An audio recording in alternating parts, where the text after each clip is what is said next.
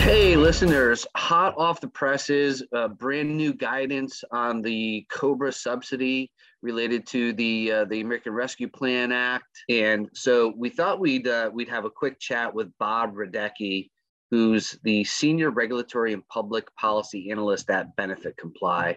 And this is a great conversation. It's jam-packed with really, I think, all the answers to the common questions that we keep getting around this COBRA subsidy.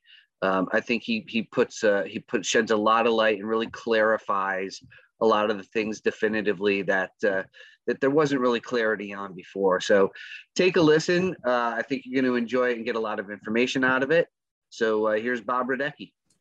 Well, Bob, thank you so much for joining the podcast. We're excited to have you on. And let's start with you, if you don't mind, taking 30 seconds to tell us who you are and what you do at Accrue.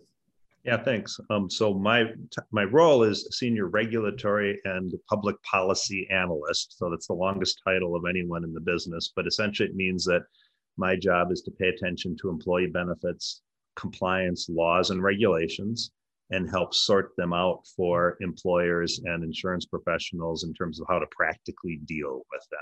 So that's, and needless to say, with the COBRA subsidy, there's a lot of sorting out to do. Which is exactly why you're the perfect person for this podcast to talk about the COBRA subsidy. Let's get a quick rundown, high level. What is it? What is the COBRA subsidy and the guidelines? And then we'll get into more detail after you give us that, big picture view. So some of you may not remember if you weren't in the business, but we went through this once before in 2009. What the federal government decided to do back then was pay for part of COBRA premiums for people that were struggling due to the economic stress that we had back then.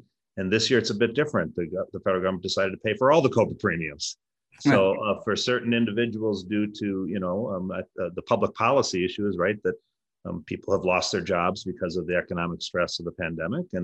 And we can help them out by helping pay some people's COBRA premiums. So in a nutshell, if someone has been involuntarily terminated from employment, so we'll talk about that more later, or has had a reduction in hours, leave of absence, or goes part-time that triggers COBRA rights, the government's going to pick up the tab for you, and it's going to pay for your COBRA for 6 months from April 1st through the end of September. And well, that sounds wonderful and easy for employers. We know it's struggling with this. It creates all kinds of administrative hassles and questions. But the real important part is this COBRA subsidy is not available for people that have COBRA events for other reasons. If you get divorced or the death of an employee, all those other reasons we know people get COBRA, there's no subsidy available for them.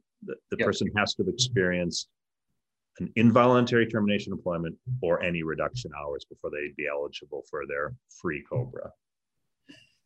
And so before we get into the definition of involuntary, because it's a common question that I know we're getting from many of our customers, just what do the employers have to do? What's an employer's responsibility right now? Because we want to hit that right out of the gate. Right.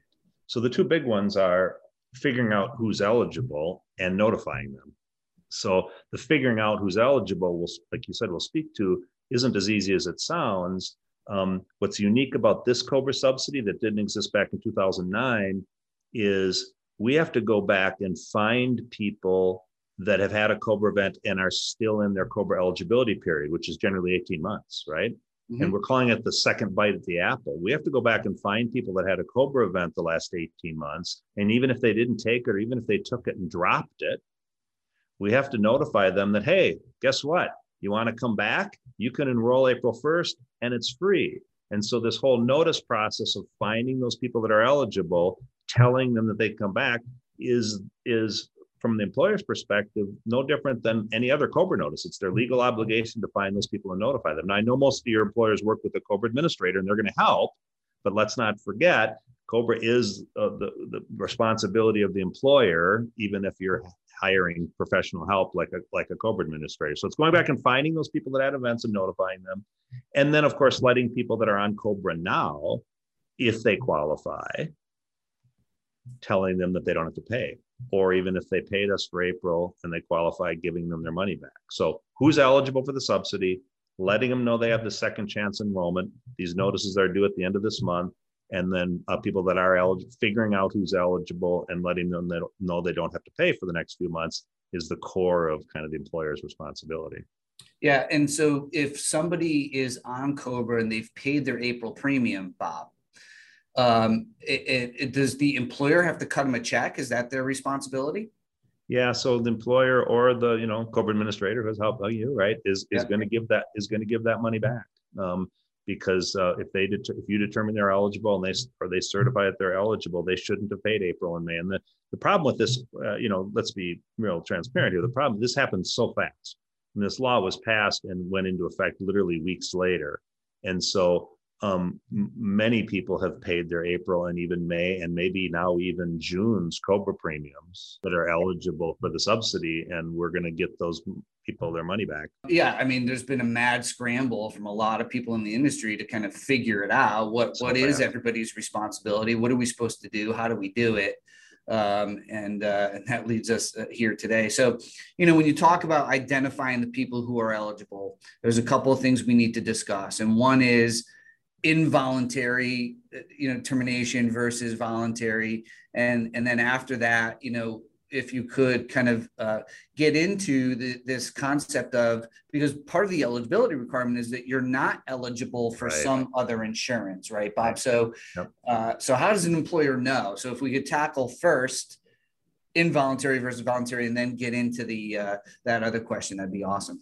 Yep. The good news on voluntary versus involuntary, we do have a lot of guidance on that. There was guidance back in 2009. And as of recording this podcast today, that the IRS issued more guidance yesterday that we've been reviewing last night on this.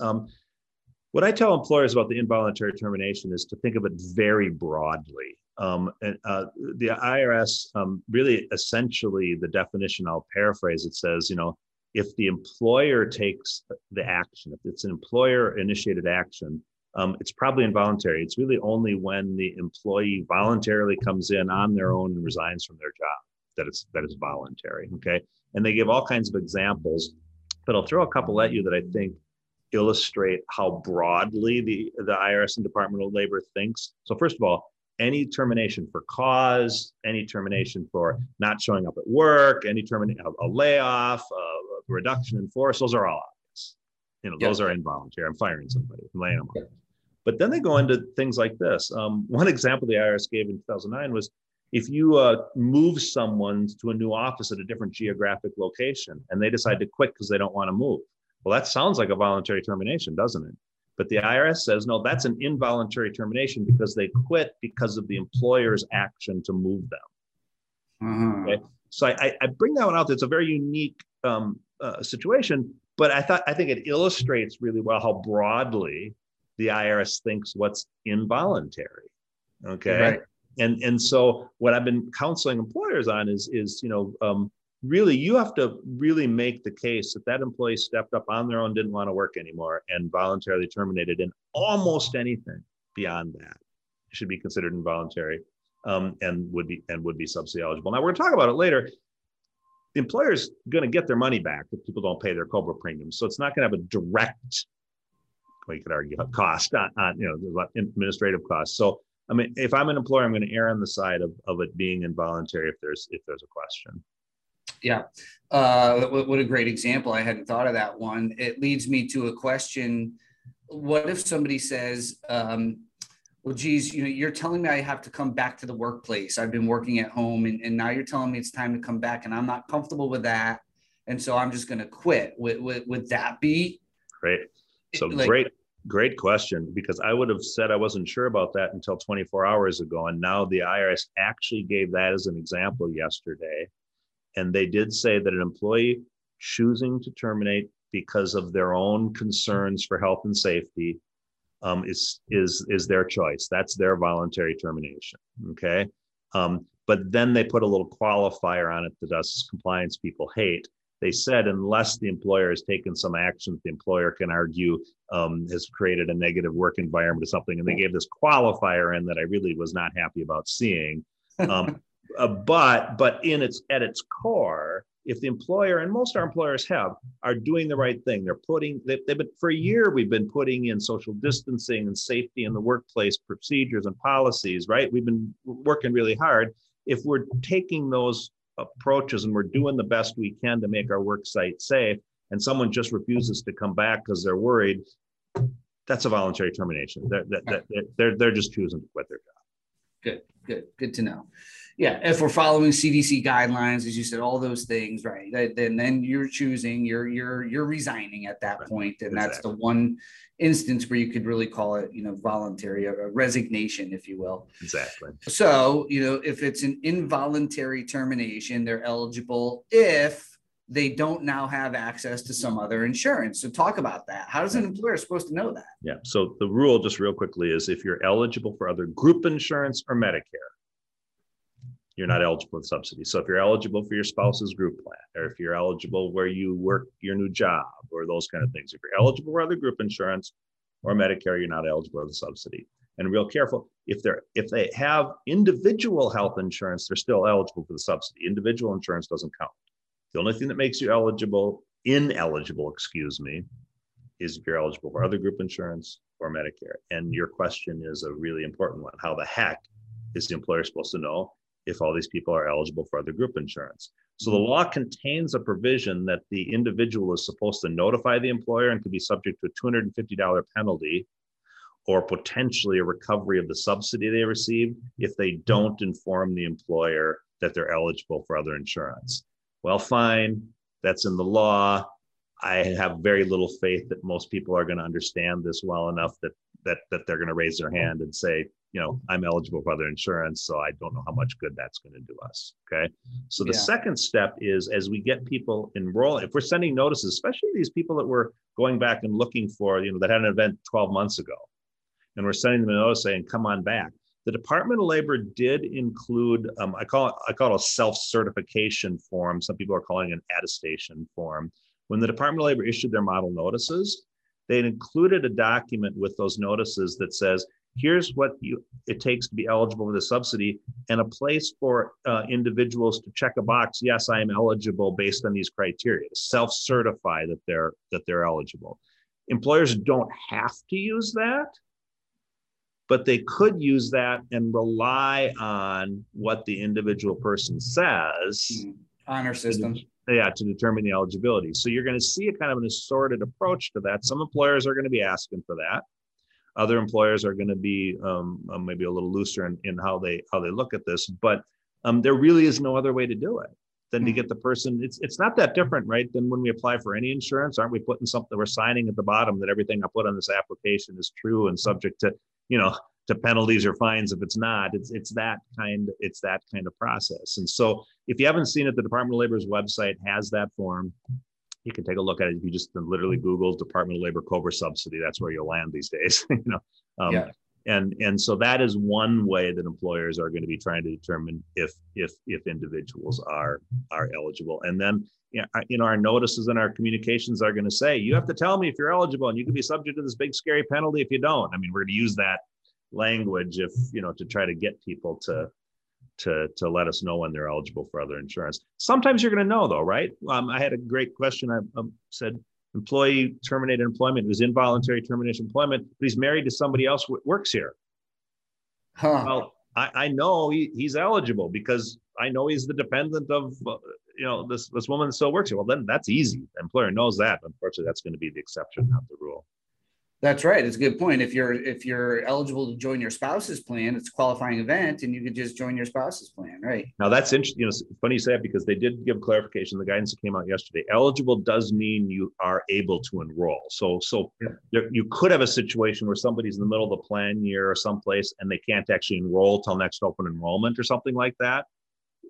They're not really eligible today because they can't get on the plan. So the regulations made it clear. Eligible means you're eligible for a group plan and you can enroll in it. And that kind of makes sense. It doesn't make sense. Enroll what? On or before April 1st? April 1st. Yeah. Yes, exactly. Because it doesn't make sense, just because my wife works someplace, if I can't get on her plan today and I can't get on there until open enrollment January 1st, I'm really not eligible. You're not eligible. Yeah, I get that. Here's a provocative thought that this may or may not make the cut on the podcast, but if you're an employer, this is where my mind goes. If you're an employer, you had a lot of turnover, you had to do a lot of layoffs because of COVID, whatever. You've got a large population on COBRA. Right. And so you're extending this subsidy to a large number of people. I kind of think of, that looking at social media, and somebody's out there, they're getting their premium, they're getting their COBRA for free, and while the employer's going to get their money back, Bob, it still could be impacting that group's claims experience. Absolutely. It's going to impact their future pricing. So it could be a concern for these employers. And so could they be out there looking at people's social media like, oh, wait a second, I see you just started a new job 2 months ago. Yep. Like, you're telling me you're not eligible for group insurance, but you're working at UPS. Like, Yep. what do we do? Yep. So, us compliance people always have the same answer to that one. First of all, never believe anything on social media, period. So that's my first answer. And secondly, even hearsay through another employee and stuff like that is dangerous because you don't know a lot of potential things about actual eligibility.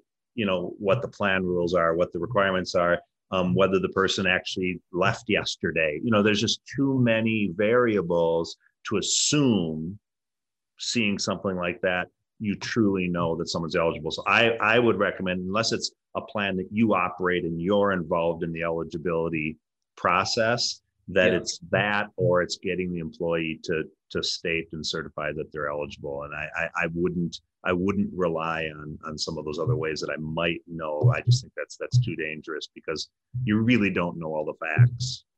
Wait, are you telling me that social media is not always accurate? Unless it's coming from your firm and it's posted on, then it's perfectly fine. But anything else, no, right? Yeah, right. That's perhaps the most groundbreaking news of the day. Yeah, right. All right, we saved a little time to talk about the tax credit. As we were chatting before, this is late breaking. This is literally overnight. I think you were burning the midnight oil on this. So the tax credit, talk about it. How does this play out? What do employers need to do? What's going to happen with this? Yep. Yeah, so for most employers, this is actually a little easier than I think employers are making it out to because they've been through this before. In a nutshell, how it works is employers are going to be able to take a credit against their payroll tax liability, the Medicaid portion of their payroll tax liability. So those of you that are in payroll know that employers pay both Medicaid and Social Security are two elements of your payroll taxes, right? Mm-hmm. The credit only gets applied towards your Medicaid portion of your payroll tax liability. And we don't need to waste your time explaining why that is. Thank you.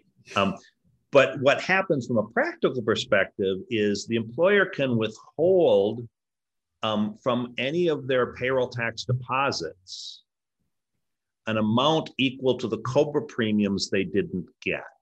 So in a simplistic way, and employers make payroll tax deposits at different time frames, right? Depending on how large they are. But let's just say an employer is making their payroll tax deposits monthly, and then they're reporting those deposits on their quarterly 941. That's how payroll tax works in its most simplest form. Okay.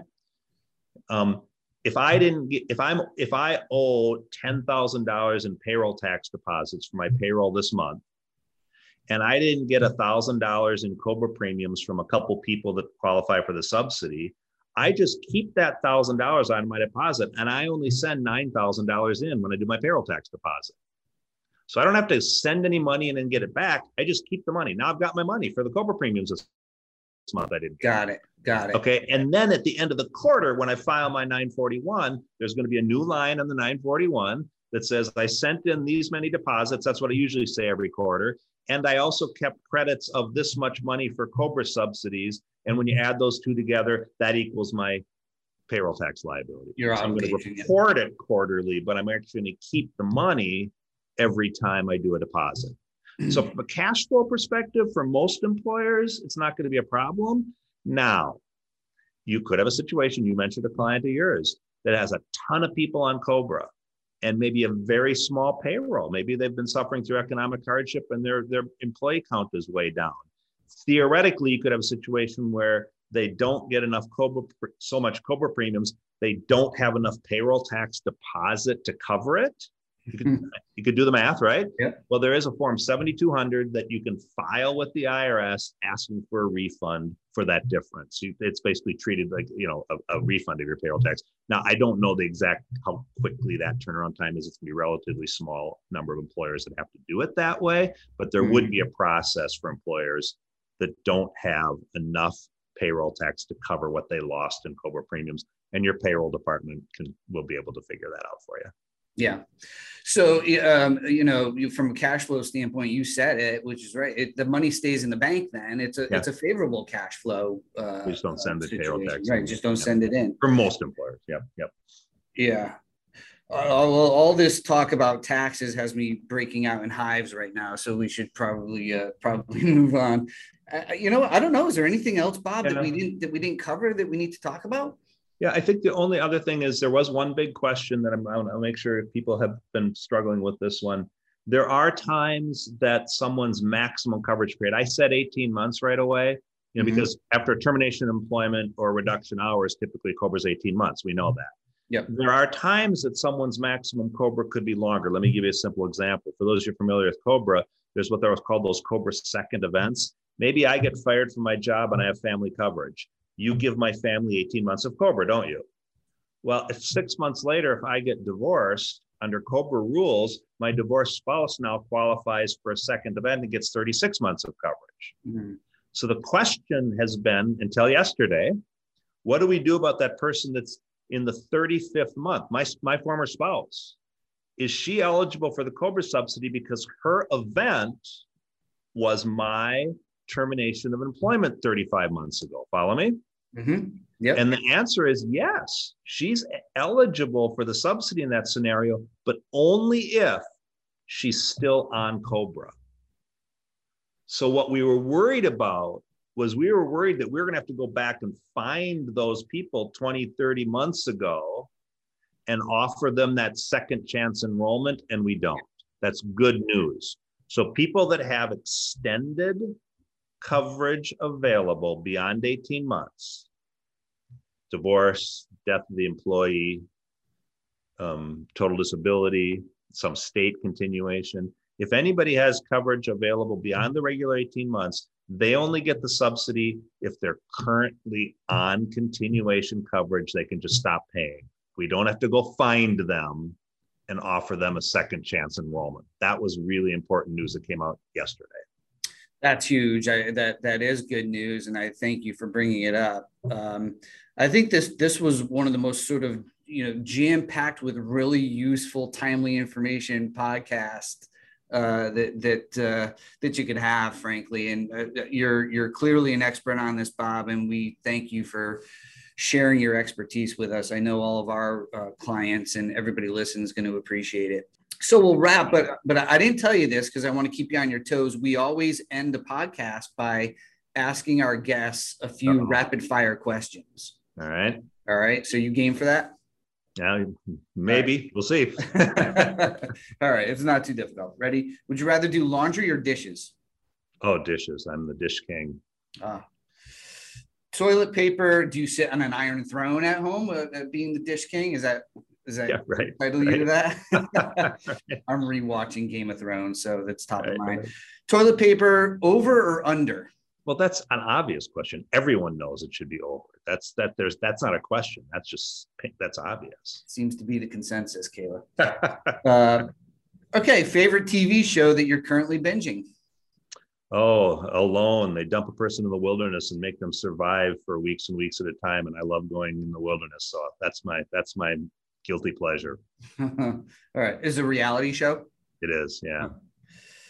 All right. If you won the lottery, and let's call it a big lottery, let's call it Powerball, it's big money. If you won the Powerball tomorrow, what's the first thing you do? Wow, that's a tough one. Probably buy a sailboat. Great. It's always been a dream. Plenty of lakes out there in Minnesota. There are. We got lots of them. Finally, Bob, our theme at One Digital this year is Rise.